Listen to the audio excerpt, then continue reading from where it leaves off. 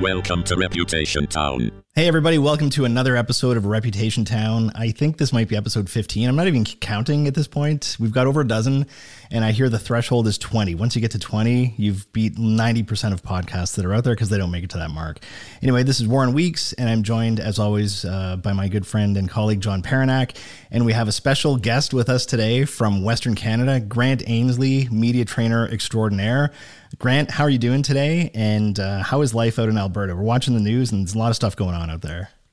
Life is shitty, Warren.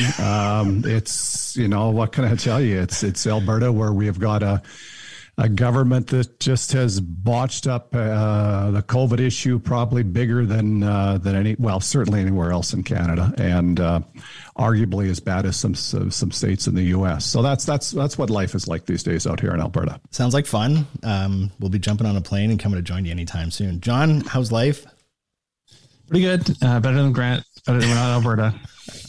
Okay, so we want to say a big thanks to Grant. Obviously, we know you're very busy, and extended an invitation to come on the show. And you're our second guest. We had Molly McPherson from the U.S., and that was really, like, when you get three people, there seems to be this just this energy and this flow. Like, keep your expectations low, everybody, but just, that's what we've seen in the past. I have a bunch of different topics. Especially about me compared to Molly, so keep those expectations really low. He's being modest, everybody.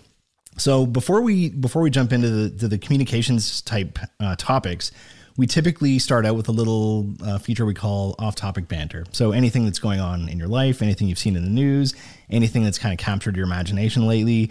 And John, maybe we'll start with you, off-topic. Off-topic. I always go back to this stuff. I can't help it though. I'm like super nerdy when it comes to it. But, a few weeks ago, we talked about the space race, as it were, between billionaires. Well, the actual real cool space thing is happening on September 15th, which is SpaceX has sponsored this. Well, it's really one guy paying for it. Jared Isaacman, he's a billionaire, but it's basically 4 civilians going into space for 3 days. So they're actually going to orbit the Earth, do science experiments. And there's a whole Netflix series that is devoted to leading up to the launch of this. So it's kind of exciting. And that this is, when you think about science fiction and people actually going into space who aren't, government employees or astronauts or, military pilots and the such, this is the first time this is going to happen. And those other billionaires should take a page from the way this is being done in terms of communication standpoint of how to build excitement and interest for something that's actually really interesting. Why have we never heard of this guy? He's a pretty low key I think he was like the company he founded was like I'm going to say it was some sort of a credit card company. It was like in the financial payment space, but he's got like people going up who are just total civilians. One person is a hospital employee, cancer survivor. I think another one's an artist. It's a very eclectic crew of 4 people who will be in a Dragon capsule for 3 days as they orbit the Earth. And of course, it'll all be as Musk, whenever Elon Musk does something, there's a lot of sort of thought to how it's the public relations aspect of it. So I think we'll see a lot of it when it launches and as these people take this trip. How about Grant? How about yourself? There has to be something other than the political climate going on in Alberta that's got you busy these days. Well, not necessarily busy, but I really love that video that Steve from Blues Clues dropped on us a couple of days ago. 25 years later, he talked about why he's, why he disappeared from the show and did it in the old Blues Clues style. I think, a lot of parents of my vintage with kids our age, they're all grown now, but we spent a lot of time watching Blues Clues back years ago. And it was just kind of cool that out of nowhere, he just dropped us and came back and kind of in a very neat way explained what happened to him. So I thought that was kind of cool. I didn't see that. What was his, where did he go? What was the deal? University. He went off to university, and he, I always thought watching him that there was a little bit of subtle humor all the time and some of the things that he would throw in there. And yeah, so we did this cute video that basically talked about, hey, here's why I went away, but it was done in the Blue's Clues style of sort of the rhymes to be able to follow the clues. So I thought that was kind of cool the other day. Nice. The one I want to bring up is this is also kind of nerdy, but in a different way. The Matrix, they made a new Matrix movie. I didn't even know this was happening. The trailer came out today. It's one of my favorite movies of all time, the original. The following two are not that great, but I'm super pumped. And Keanu Reeves looks as young in this one as he did in the first one. If not, I think he looks better now than he did back then, which is hard to believe. Yeah, because I certainly can't say that for myself. Okay, so we're going to start the round table now. The first topic that I wanted to chat about is something that I saw on Twitter. That's where a lot of these things come from, obviously. There was a comedian from the United States who, I think her name's Cassidy Kalanick, and she got into a direct message. She allegedly got into a direct message chat with a counselor from the city of Ottawa. And her tweet was, "Hey, Ottawa City, it sure seems like Councilman Rick Torelli is trying to take me on a vaguely sexual trip to Europe using state funds." And then she has a bunch of screenshots of her conversation with him. And so subsequently, Rick Torelli has and his office have come out and said that his account was hacked. This is something we often hear when something embarrassing comes out from someone. It's, pretty knee-jerk to say my account got hacked, but the timing of it and the duration. So there's a lot of questions around that. And there's also some past transgressions that he has had. So within his office, there have been investigations, and it was found there was some incomprehensible or reprehensible misconduct and asking staffers to come to work without bras on and just inappropriate things and some stuff online that is just really, really, really super not cool. So this woman came out, put those screenshots up. It's out there on Twitter. It's got like 14,000 likes at this point in time and generated some media coverage in Ottawa. And so I guess we need to be careful of saying whether this actually took place or not, because he's saying it didn't. They're saying it did, but it brings up the whole theme of this show, which is reputation. And it brings up to me the whole, the boy who cried wolf story. And so if none of these stories and these investigations, and apparently he's actually, he's suspended from being paid until November of 2021 because of the stuff he's done in the past. So wanted to throw this out on the table and just get high level thoughts from each of you in terms of, do you believe this guy? What do you think is going on here? What do you think of the account is hacked excuse? And just in general, when it comes to politicians or other executives, high profile individuals online, what lessons can we take away from this? Well, John, why don't we start with you? Sure. It's interesting. There's two kind of approaches politicians use. Some manage their social media themselves, and others have take a team approach. I guess, it's not unlike, prominent CEOs or others. Obviously in municipal space, councilors are going to tweet. Torelli seems to be like one, he comes with a lot of baggage, as you point out. I think the integrity commissioner in Ottawa said when they looked into those reports of harassment and things in his office, quote, "I conclude that Torelli's conduct is shocking and an astounding failure to treat the complaints with respect. They were due and required him by the code of conduct." So obviously he's got bigger issues. Generally speaking, though, take it up a level and just talk about the approach when let's just say you do something foolish on social media. I don't know if my account got hacked excuse works at all, and I'm not sure if it's worked for a decade. It really goes down to the level of what are you willing to actually, just limp through a crisis and come out the other end, seeing what you look like, or do you actually want to treat your reputation seriously? I think the bigger question is, what does the city of Ottawa do? How does the city look at this and say, we got a guy who is obviously not really comporting himself in the way that we all expect councillors to, and what should we be doing to protect our reputation as a city when you got somebody on council who's conducting themselves like this?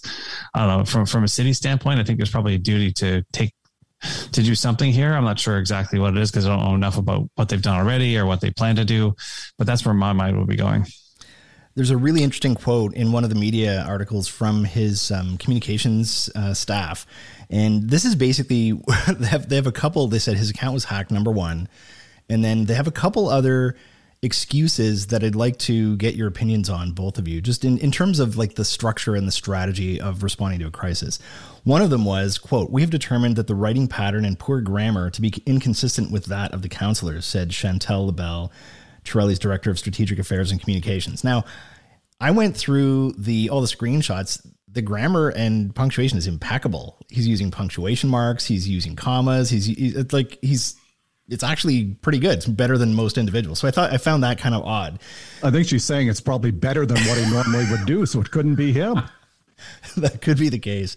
And here's the kicker. So again, quote, "Counselor Torelli has not traveled since undergoing a quadruple bypass open heart surgery in December of 2019, nor does he have any plans to travel in the near future with the recent passing of his father-in-law, his daughter's upcoming wedding in a few weeks, and the birth of his first grandchild later this fall." That got my spider sense going a little bit. And I'd like to, and again, I'm giving you guys this stuff in real time, but I'd like to get your take as communications veterans on the inclusion of those items. It seems to me that when you start to dig out some of those things, you're really reaching. And, as far as the defense of my account was hacked, you better need to prove without a shadow of a doubt that your account was hacked. Like, you need to come back within a week and just go, it's been investigated. Here's all the evidence to show that my account was indeed hacked.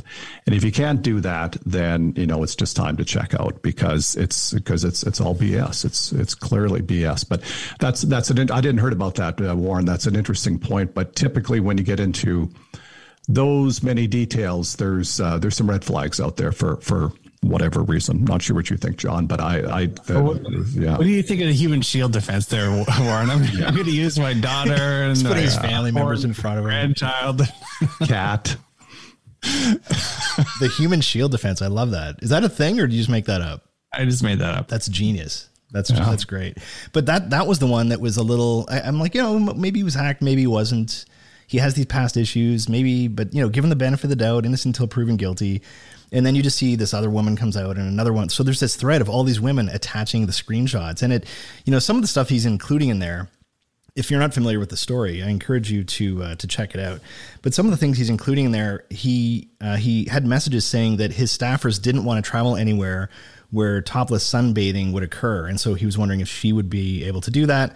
And quote, "I want fun, not just work." And so he didn't come out and overtly say what he was getting at, but he kind of implied. And the problem with, one of the many problems with this is he was saying that he was going to cover her airfare, cover her hotel, allegedly, if it was him, cover her meals, cover her drinks. And in addition to that, pay her a fee for, communications or media services rendered.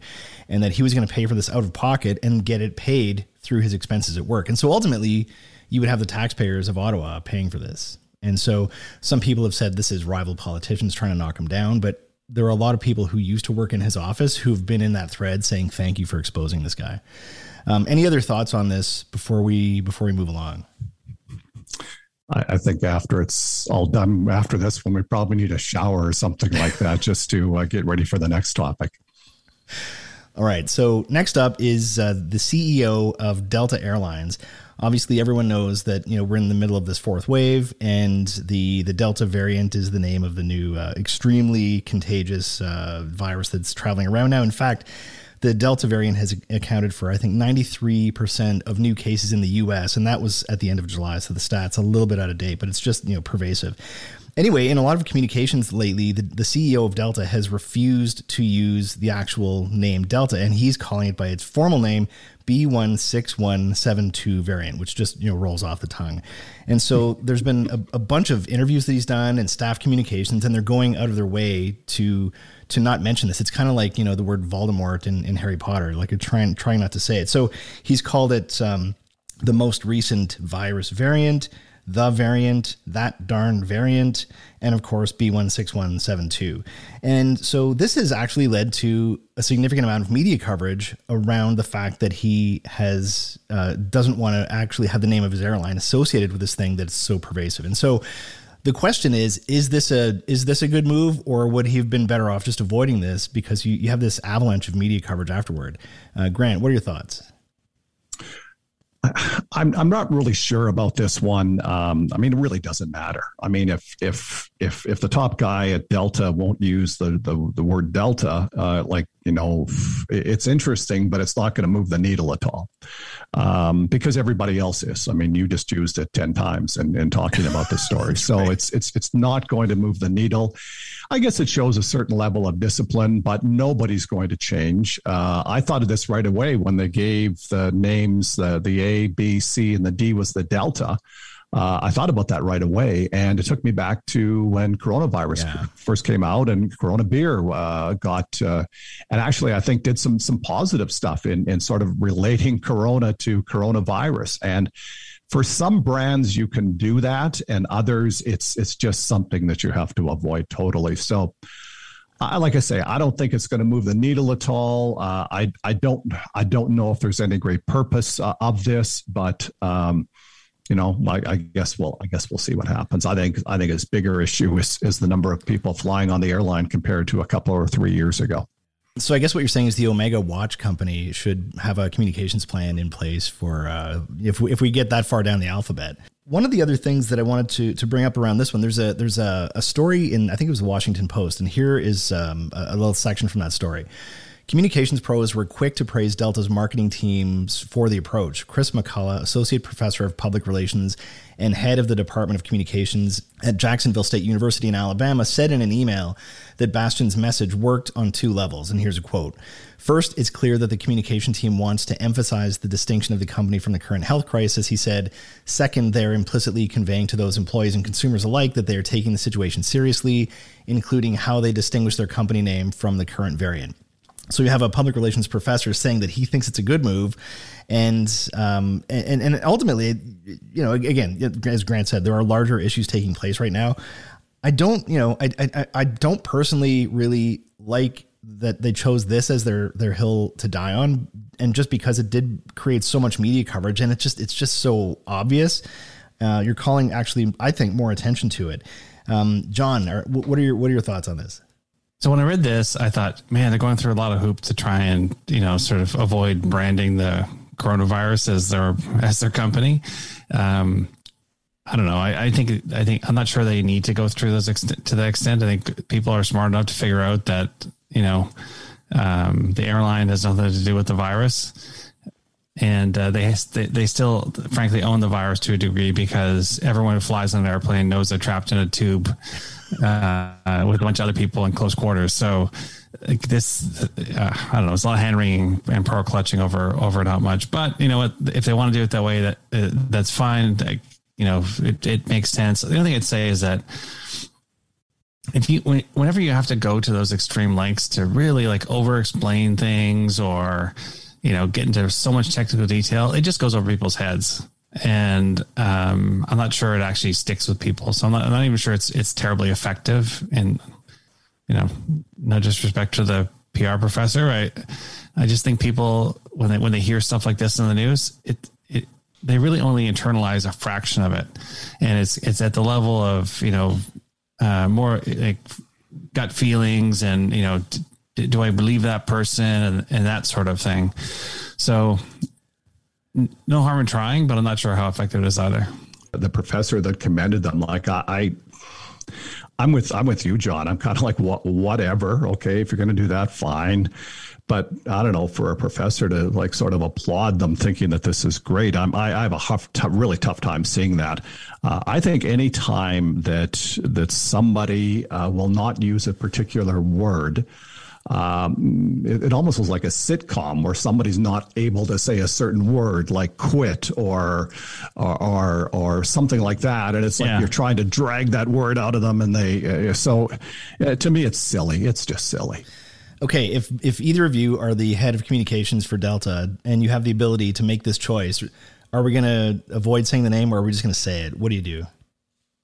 I would just jump in and say it. I wouldn't play games. I would say it. I wouldn't oversay it. I would have a strategy ready for when the question comes.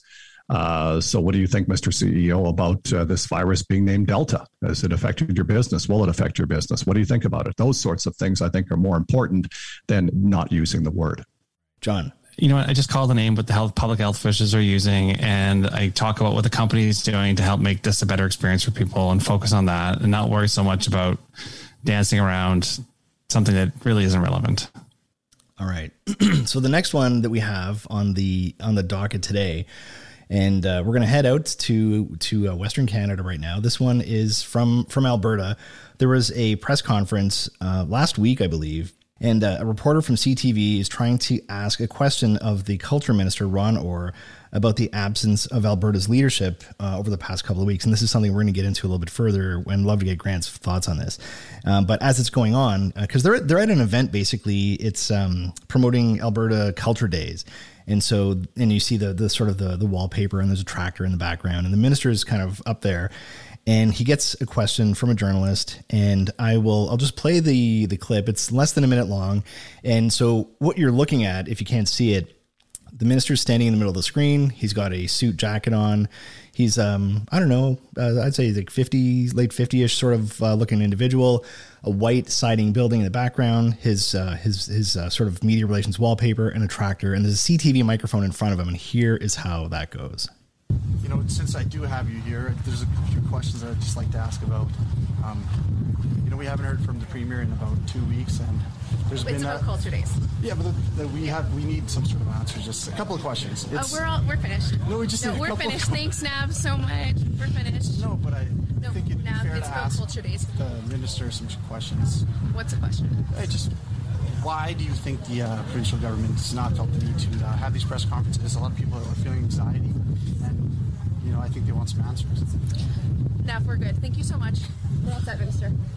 Okay. I think it's a we're all simple set. question. Nav, we said it was about Culture Days. Yeah, well, thank you so much. It all ties in. We're all good. Thank you.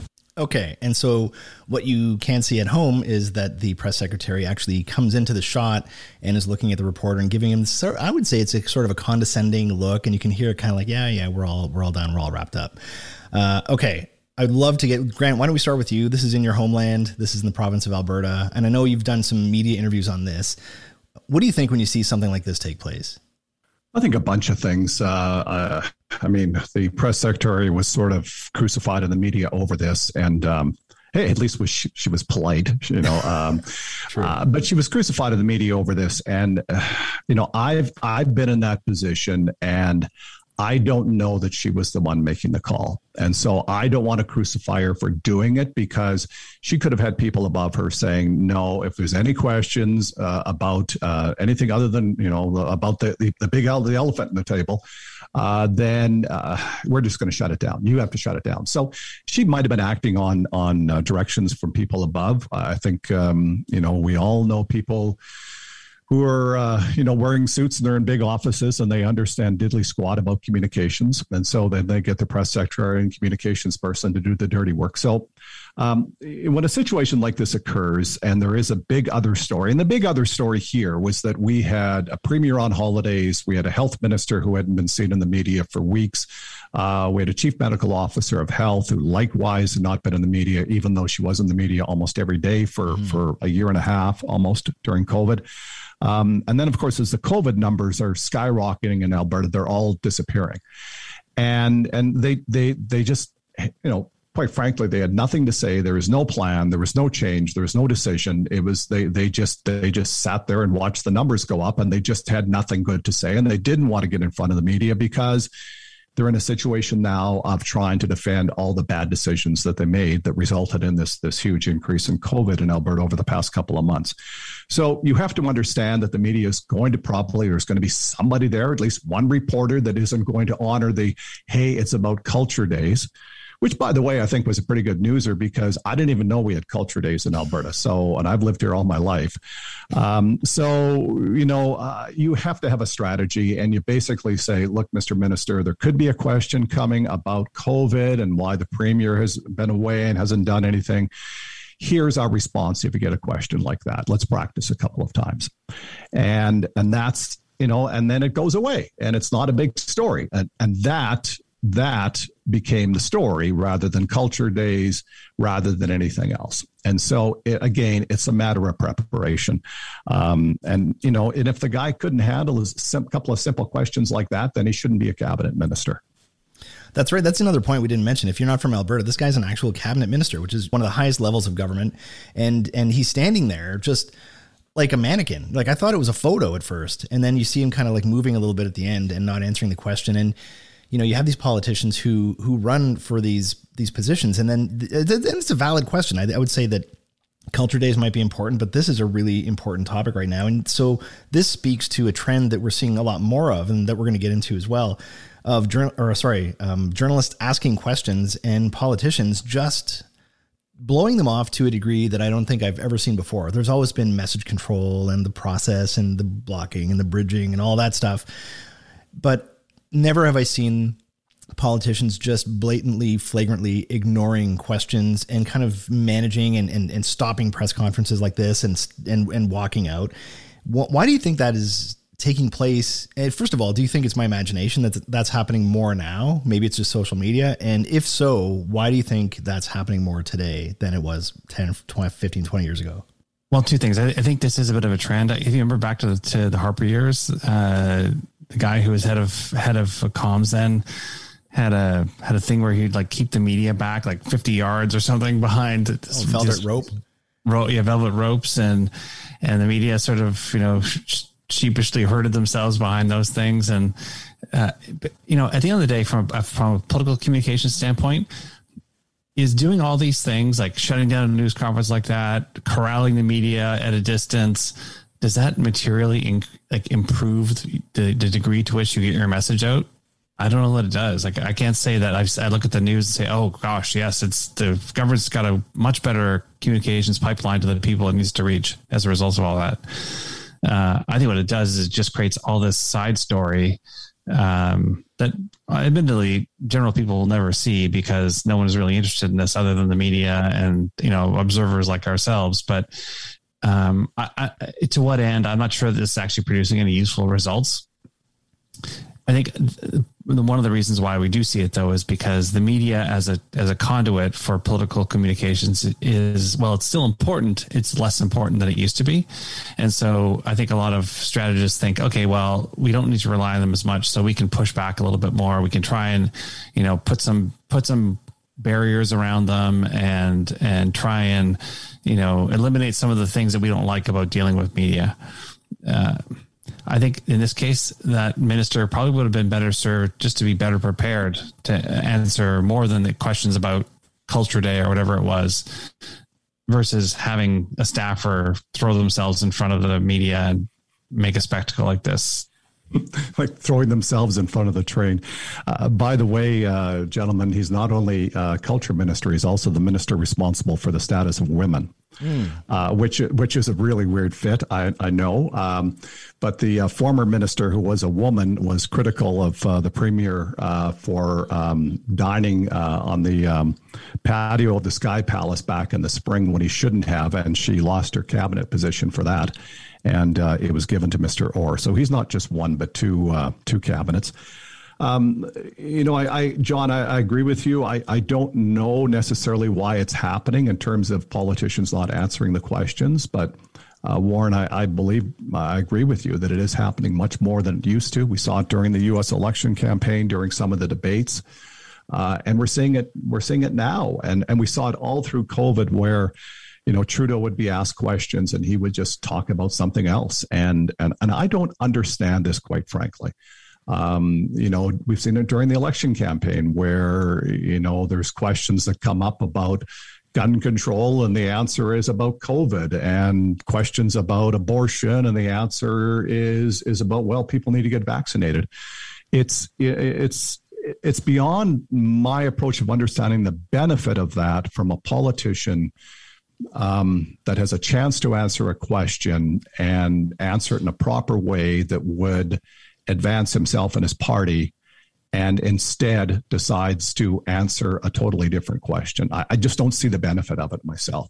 I have a hypothesis, though, and that is the media is fundamentally broken in that they do not exert enough judgment in terms of, are we just going to let that stuff flow out over our platforms, right? And they think about it in terms of, oh, well, I'm going to, you know, show what the politician said and then provide context about what they didn't answer. And what while they're doing is they're just giving the platform for the politician to say whatever they wanted to say. To your point, Grant, that is what you saw in the United States from the 2016 election cycle forward, right? You just basically ignoring whatever the questions were and just using the platform the journalists were providing to just repeat the stuff that was being said. Right. And I think until journalists figure out how to deal with the sort of new environment we're in and adjust the way that the news system works, it's just going to continue like this. I don't know. What do you think, Warren? Well, you're probably right. Sorry, I'll just jump in with one quick thought. I think one of the things that the typical media scrum setup really works towards this, because you've got a pack of 30 journalists ready to ask 20 different questions. And, somebody asks the question and, one of the leaders gives a totally bogus answer that doesn't relate to the question. And then it's on to, reporter number 2 and reporter number 3 and 4. I would love to see reporters get together and just, wait a minute, you haven't answered reporter number 1's question. Could you please answer that? And almost, go down the line before some of these questions. If there is one big question that needs to be answered, I agree with you, John. It's not happening. I wish it would happen. We've seen it from time to time where reporters will re-ask a question that somebody just asked and didn't get an answer for. But I'm with you. I'd love to see it happen much more. I call it 1987 media training, where this actually did work to a degree a couple decades ago, or more than a couple. But is part of it, John, you talked about the media being broken. Is part of it also just the erosion of journalism, that there's less reporters? And if you look at, I used to see some of the lists of journalists who had lost their jobs. There'd be a wave of layoffs at these organizations, 60, 70 people that are just gone. And you don't necessarily notice that their names are missing. When you pick up the paper, you go to the website on a daily basis, you don't notice the absence of them. But if you saw that list of names, you'd be like, oh, I know that one. I know this one. So much experience and so much, these seasoned journalists are just off the table. And so what you end up having is a lot of really young people, maybe not that much experience, concerned about losing their job. And maybe they don't want to rock the boat and they don't want to have complaints. Like, is part of it that just journalism as a foundational structure has been eroded over the last couple of decades and they just don't have the horses? That is a great point, and I'm sure that has a lot to do with it as well.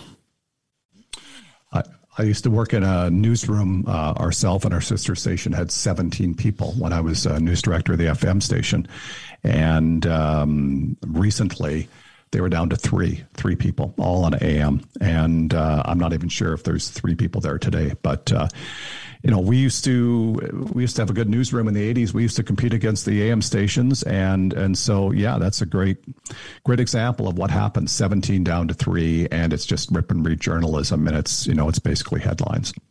I remember a time when, and this is again a couple decades ago, where certain organizations, these are private companies, but there would be, and I'm not going to talk about any of the specific companies, but something would take place. It would be sort of a crisis situation where some people had been injured or there's a sort of precarious situation. And the journalists were trying to get a hold of a certain CEO and they weren't responding to the journalists. And so what they ended up doing is they would track the person down. And so in this case, there's a CEO who is at the gym on a treadmill and a news crew shows up with a camera beside the treadmill and, hey, we have some questions for you, holding him to account. Is it, I would love to have the opportunity, and I've talked about this on Twitter a couple of times in the past. Like, I would love for us, for example, as media trainers who are always on the other side of the equation, to be able to go into one of these debates and to be able to ask some questions and, act as journalists for the day. We do thousands of interviews over the course of our career, and they're all difficult ones, and we're all pushing on those individuals. I would love to have an opportunity to be that journalist. And, I don't have an editor at, the Globe and Mail or the Toronto Star or CBC to report to.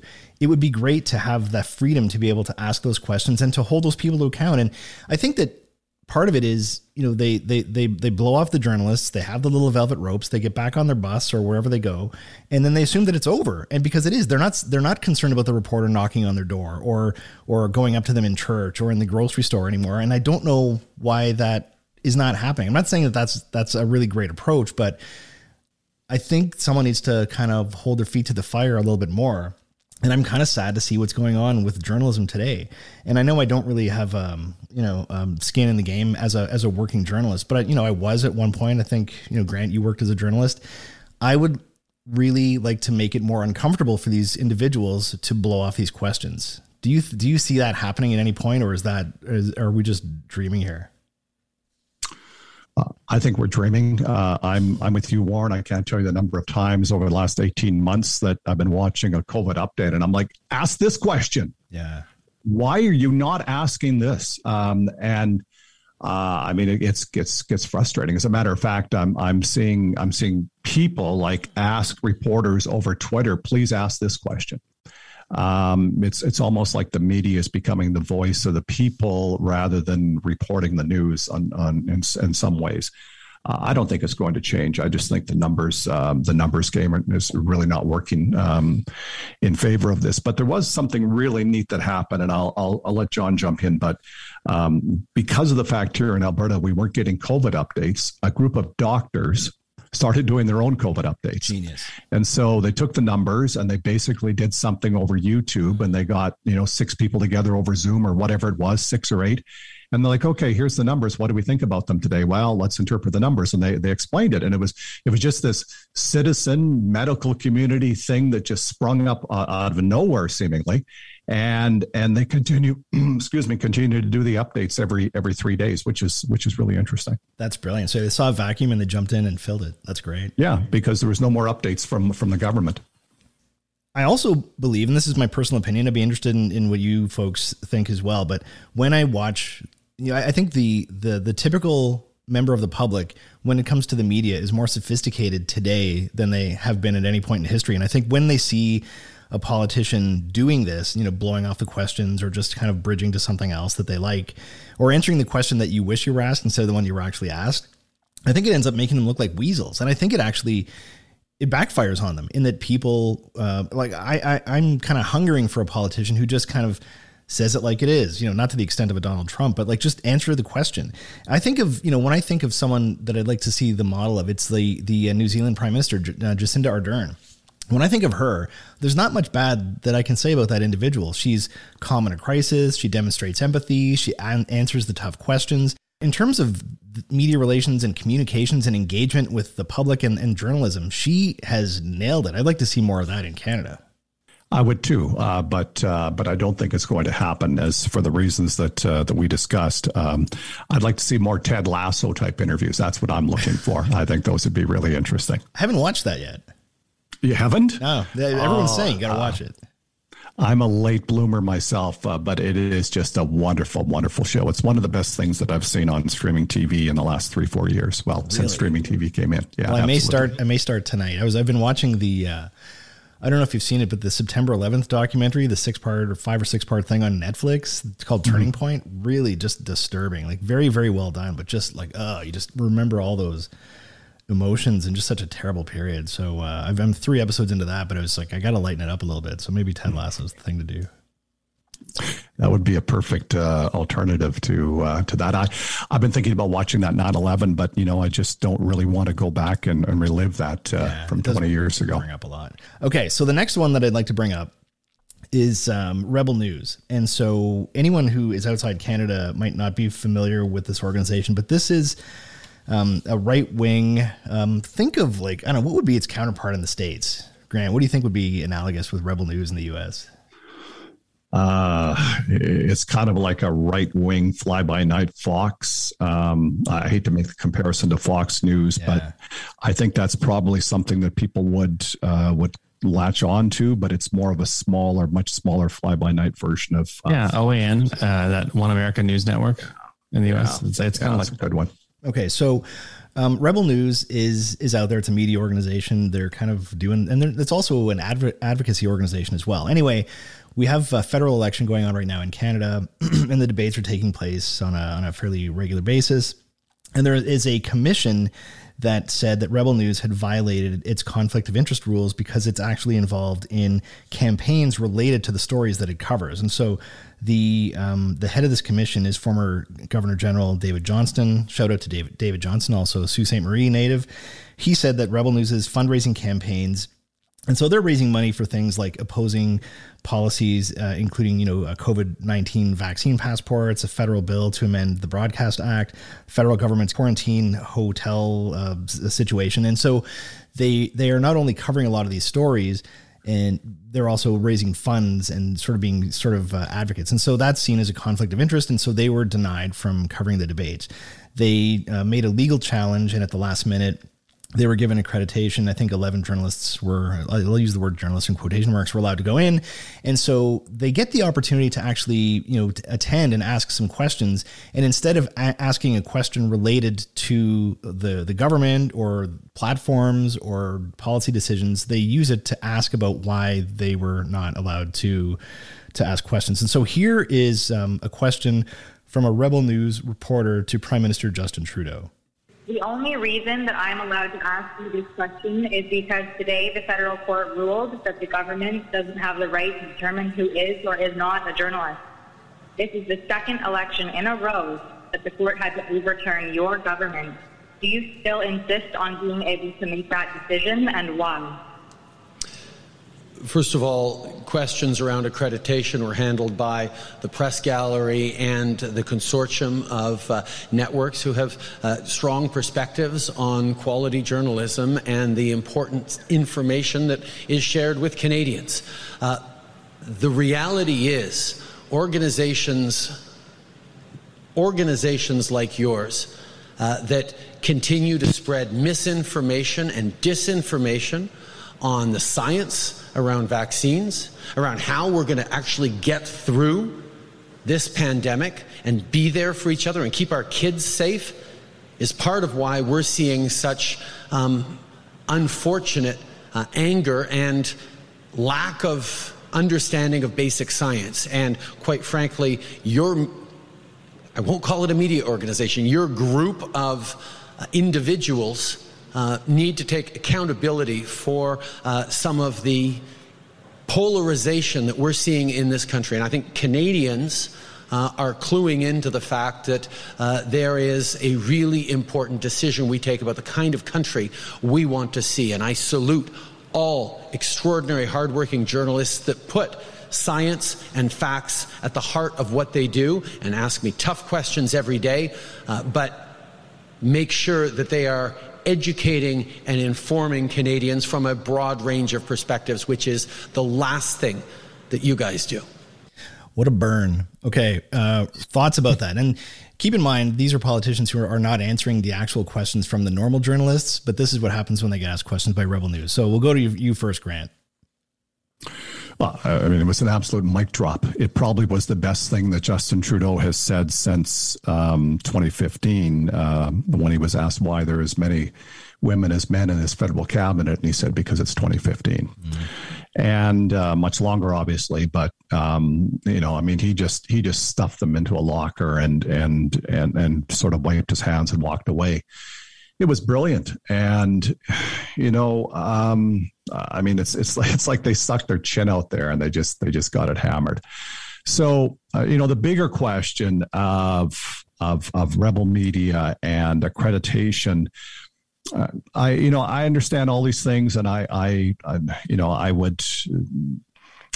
just think we have to be cautious sometimes. I think back to, my friends that run Blacklock's Reporter and how they had to get accreditation and fought to get accreditation in Ottawa to be part of the Parliamentary Press Gallery because they were different. They weren't from mainstream media. They sold digital subscriptions. And today, Blacklock's Reporter does some of the best reporting in this country. And so I just think we have to be a little careful about those things. And of course, the reason that all the stuff has come up with Rebel Media is because of, all the crap that's happening on the campaign trail, because of all the issues related to vaccinations and misinformation. Trudeau's correct about that. I think in a funny way, some of the stuff that is happening on the campaign trail with the protesters and the rock throwing, it's actually helping Trudeau. I think 85% of the population is looks at that and they go, I got a lot of sympathy for Justin Trudeau when he has to face this crap on the trail. So those are my thoughts. I don't know if any of it makes sense, but that's great. That's kind of the way I think about it. Paranak. So Rebel News, obviously this is not the ideal media outlet to have a debate about who should be in and who should be out. But I think there is a value in having some of these other voices in these kind of debates and contexts. And the reason I think that is because, frankly, because they are distasteful and because they have opinions that probably we will be rid of them faster if they get more sunlight. I'm not saying we should be rid of them entirely, because obviously I think there should be a diversity of voices, but the way they run these debates is pretty antiquated. They've got, these commissions that choose what candidates get in, what media gets in, and they probably should start erring on the side of inclusion. I look at just from the political side of it, as distasteful as the People's Party can be, now one of the most recent polls, they're almost pushing 10% in the polls. And when you're at that level, I think actually it's better for Canada and better for dialogue if they actually get more daylight and people are exposed to actually that they have some policies that most people wouldn't agree with. By the same token, for journalists, I think you should let some of these small internet-based or other types of media outlets in, give them an opportunity to ask their question, because I think sunlight is good on these sorts of things. What do you think, Warren? It's an interesting question. I went to their website today for the first time and I was checking it out. I want to have some sort of informed opinion about what are they actually covering. And first of all, everything looks like an American flag. Everything is red, white, and blue. And there's a third of the page banner ad for the People's Party. And so I'm like, okay, right out of the gate, I got a flavor of this. Big story about guns. I think that was one of their big features. And again, nothing wrong with that. There's a lot of, especially in Alberta, a lot of legal gun-toting Canadians, but they're just obviously catering. And I think from a business decision, it's probably a very profitable way to operate a business. But what I didn't know about was the conflict of interest stuff. Are you a journalism outfit or are you not? And if you look at the top of their page, their links are, shop, merchandise, donate, get involved. You don't see those on a traditional media site. The Toronto Star is not asking you to fund campaigns with political purposes. So that does make it a little bit dicey. But then on the other hand, it brings up topics of potential censorship and freedom of speech and should they be there. So, I don't know what, I can kind of make an argument either way, but it was interesting. We heard the quote from Justin Trudeau, the Prime Minister. If you can't see it, he looked pissed. He had this look in his eyes where he's just, and I think this goes back to him getting those rocks thrown at him at the bus the other day. You could just see there was something in his eyes of just like that. And he kept his cool, but just that moment of anger. And, on a side note, I don't know what happened to the person who did that. I don't think they got charged. I don't think anything happened to them. And I find that curious. And is that the precedent that, if that happened in the United States, that person would be either in jail or dead. You throw rocks at the president of the United States and hit him in the head. You're going to have a team of Secret Service people and SEAL Team 6 on your ass quickly. And so, I wonder if we are kind of losing our way with this whole political correctness and wokeness, and everyone has an opinion, and every Karen can grab a handful of rocks and throw them at a political leader. Like, that is just super, super, super uncool. Yeah, it obviously shouldn't happen. I think one of the things that is happening is because it's a political campaign, and he is the prime minister, but he's not the prime minister as such, that some of the security regulations and provisions change. I'm with you, Warren. I mean, whoever did that should have been arrested immediately. I would even go farther, and some of the other people would be, if they're not staying behind the lines, I'd be arresting them too. But that's just me. I'm worried something serious is going to happen between now and the election, and that's my concern. I can't help but wonder if social media is to blame for a lot of this. Like, I love social media. I have Grant, that's how I met you. And there's a lot of really great people on there and really amazing little communities, but there's so much toxicity and poison. And I can't help but wonder, when you see, back in the day, and I don't want to date myself here, but you'd be watching the news, you'd see Dan Rather, Peter Jennings, Peter Mansbridge, Barbara Frum. You'd see these individuals who everyone got the news from basically the same small group of people who they didn't have opinions. They were just telling you the facts, or the facts that they were laid out the way they are. And today everyone has an opinion and everyone has a mini talk show, and there's all these different angles that we're getting thrust at us. And I can't help but wonder if every person who shows up to these events to protest, what are they getting on their phone? When they I'm sure that their Facebook feed looks a lot different than yours or mine. And if that's the news that you're getting every day, and it's just being pounded and pounded in because they can target this stuff with amazing precision, maybe it's no question, or it's no doubt that they're having these sorts of reactions, because the reality, the reality they're living in is quite different than ours. And I think, you've seen Obama was, I think, the first president to be able to use social media in a really powerful way to communicate with people and engage with them. And then you saw Donald Trump, I believe, take that and turn it into a kind of a darker area. And the ability for people to do that, if you've got a Visa card and you've got some funds to be able to do that, is crazy. So how much of this is being fueled by the sort of dark forces of social media?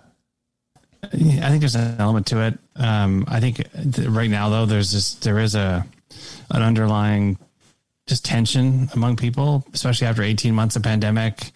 People are kind of tired of each other, and they're tired of being in lockdown. They're tired of all these things. And I think this is this view that populism works. And if you run a populist campaign, you're going to get people to respond to you. And this is the time we're in right now. It's a time of probably a lot more people than we care to imagine. The United States is retrenching back and is becoming less of a world power and more of one that's concerned about things at home. And this is very different than the world we experienced, coming out of the 80s and 90s when, it was the Soviet Union falling and it was all happy days and, huge economic growth. And now we're into a new phase of the world. And I think people are reacting that way. And this is, you see a lot of politicians taking advantage of it. I think social media is certainly a big factor, Warren. But I have a different theory. I believe the days that you're talking about of Rather and Peter Mansbridge and others several years ago, Mansbridge obviously wasn't that long ago, everybody had money. There was enough money going around for CTV, CBC, all the American networks. Everybody had money because advertisers were coming to their door and they wanted to advertise on their newscast. And as money started drying up and digital media started taking over, all of a sudden things weren't quite as cool anymore. And we saw the emergence of Fox News in the States, and it started the opinion craze of, and a big reason for that was trying to get dollars, trying to get eyeballs and trying to get dollars. CNN was then forced to play the other side, and CNN has become extremely opinionated over the last few years. Look at Postmedia here in Canada. They don't have the advertising dollars coming in anymore, and so what are they doing? They're taking a very right-wing approach, and so I think if traditional media still had the money coming in the door like it did 20 or 30 years ago when I was in the business, that we wouldn't be seeing so many of these different issues. But now everybody has to carve out their niche. They have to have opinion. They have to press certain topics and thoughts. And because of that, they're trying to get more ratings and more money. Mm. And the ultimate loser is the public, no? Yes and no. In some ways, I suppose you can say it's great that we have choice. That if you want, look at the news you're getting, though, right? Like, what's that? You look at the news you're getting, though, like the clickbaity headlines and everything is like, you won't believe what happened next, and I think the next story we're going to talk about, the last one of the day, I believe is a version of that, where they take one little piece and they turn it into, because I have a sister who works at a national newspaper, and she says the way that they get assessed these days is, you can look, there's a screen, a dashboard of everyone's articles, how many eyeballs, how many shares, how many subscriptions did your story contribute to, and so that are you out? What is the motivation for you to tell great stories and inform your neighbors, or is the motivation to get eyeballs and clicks and subscriptions to keep your job? That's because of technology that we can measure these things easier than we used to. We used to have BBMs and, and other forms of rating systems. And that was the only thing that we knew. Now we can calculate how many eyeballs are on a particular story, like you say. So, once you start measuring things, then the whole game changes. Okay, last story that we wanted to bring up, Paranak. This is one that you had sent an email about. First of all, are you there, or are you out again? I'm here. Okay, there's one more story that we wanted to bring up. It's a little one, kind of a quick one. Maybe might get us canceled or shadow banned or whatever. But Paranak, why don't you set it up? Okay, so I'm not a Joe Rogan fan. Don't really listen to his podcast, but guy got COVID. Amongst other things, I don't know whether he asked for it or his doctor prescribed it, but he was prescribed ivermectin. Which was designed or developed as a human drug that helps with like parasites, like lice and things. But it also became widely used in veterinary situations for like horses, cows, and things for other parasites. But of course, that's what it's sort of taken on the tone of in the media. And what I thought was really interesting was you saw a lot of journalists really dunking hard on Joe Rogan because he took ivermectin. And I haven't seen any evidence that it actually has any benefit whatsoever when it comes to dealing with COVID, but whatever, it's a thing. The thing I found interesting was journalists, and maybe some of these aren't really journalists anymore. Maybe some of these are more media personalities versus journalists, but they kind of wear both hats. But a lot of journalists are quick to dunk on him for taking this and then talking about how he was taking it. And I think they were doing that because he's a voice. He's got a ton of listeners. And when he's talking about something, it's going to influence how people see things. And, I don't think anyone wants a repeat of some of the stupidity, during the last presidency when we were talking about bleach and other shit that just makes no sense. So, but my question is, is it right for journalists to take this opportunity to, if it isn't a hard dunk, like some people like Jim Acosta did on CNN, is even the soft dunk, if that's such a thing, that some journalists do, where they just sort of casually work into the story that it's the horse deworming drug ivermectin and completely skip over the part that it was actually developed for humans in the first place. I that's the thing I find interesting. So there's a couple interesting items here, and this is a really charged topic, and even mentioning that word of the drug ivermectin in a podcast is problematic these days. And there is actually some scientific evidence that the drug can actually help prevent the disease or possibly shorten your symptoms. Like I think Joe Rogan had COVID for like 2 days and then he was like basically back to normal. I'm not saying that was the reason why. He was taking a whole bunch of other stuff. And some cases are more serious than others. But when I kept seeing horse dewormer everywhere, popped up suddenly one day, and and so I'm always suspicious. You scratch the first layer of the onion and you see what's underneath, and like who's coming up with this messaging, and obviously that's like a what do they call it when the drug is created for one, like an off-brand usage or whatever, off-label. Off-label, which was like that's how Viagra was created. They started out as a drug for chest pain. And so this kind of stuff happens all the time.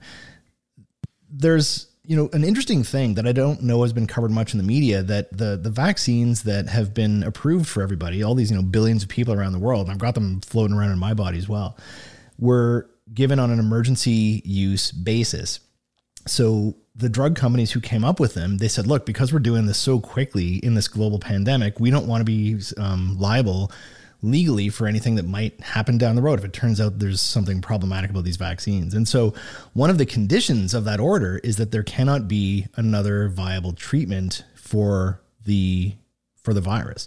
And if there is, that emergency use can come into question. Now I'm talking way out of my league here. I'm not a medical professional, not a legal professional, but that to me seems interesting. And so you have to wonder, is it maybe the pharmaceutical companies who are coming up with this, just making this look like a ridiculous stupid, asinine thing to do, would put this horse dewormer in yourself.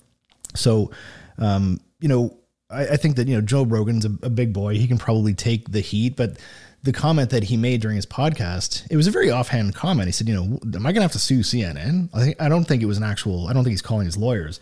And then that became an article, which I would say was clickbait, is, Joe Rogan threatens to sue CNN, which is, I think that's a bit of I think they're reaching a little bit, but that article probably resulted in millions of views and a bunch of eyeballs. And it goes back to what we talked about earlier.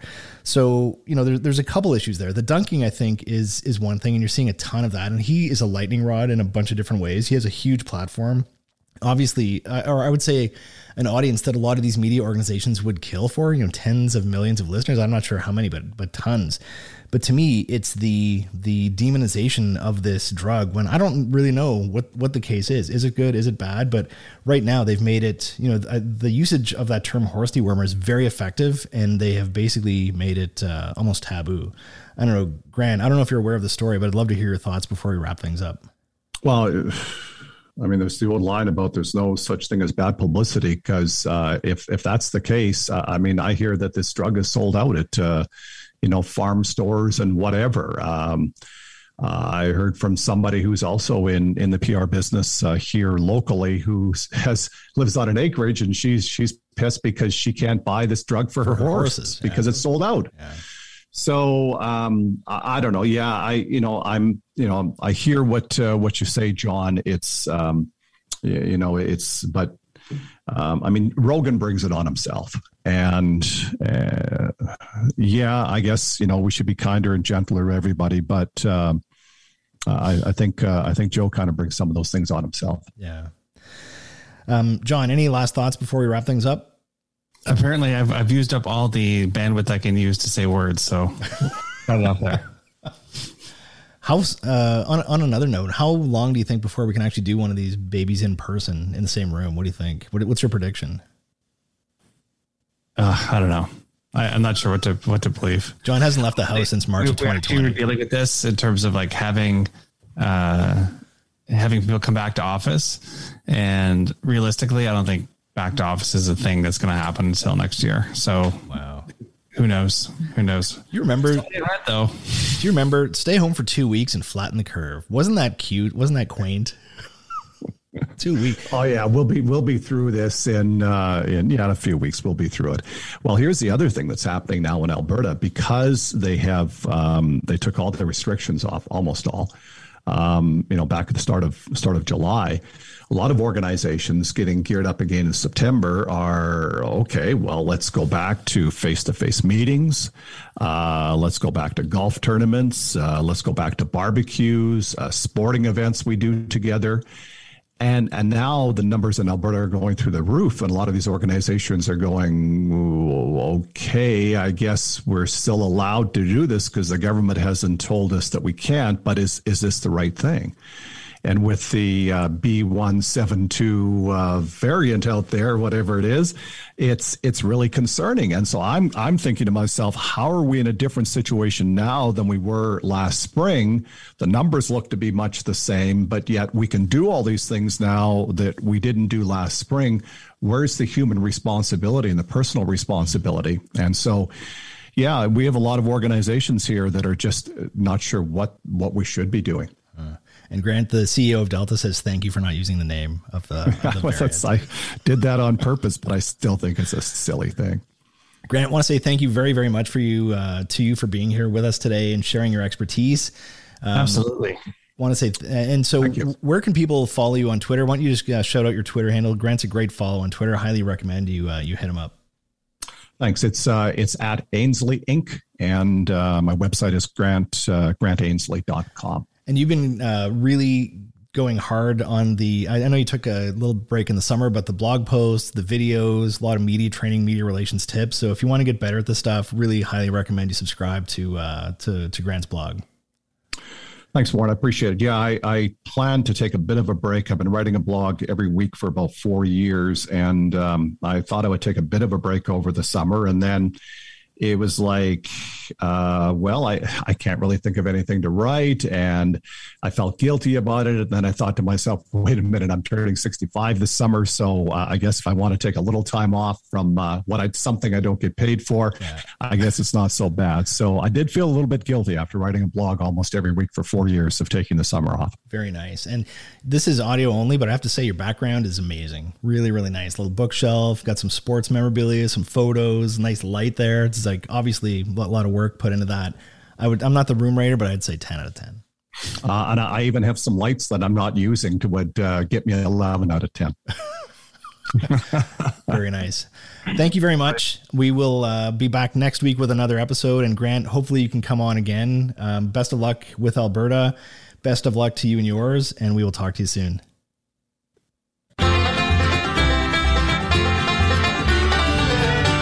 Thanks for stopping by. If you liked this episode, please rate, review or recommend the show. See you next time.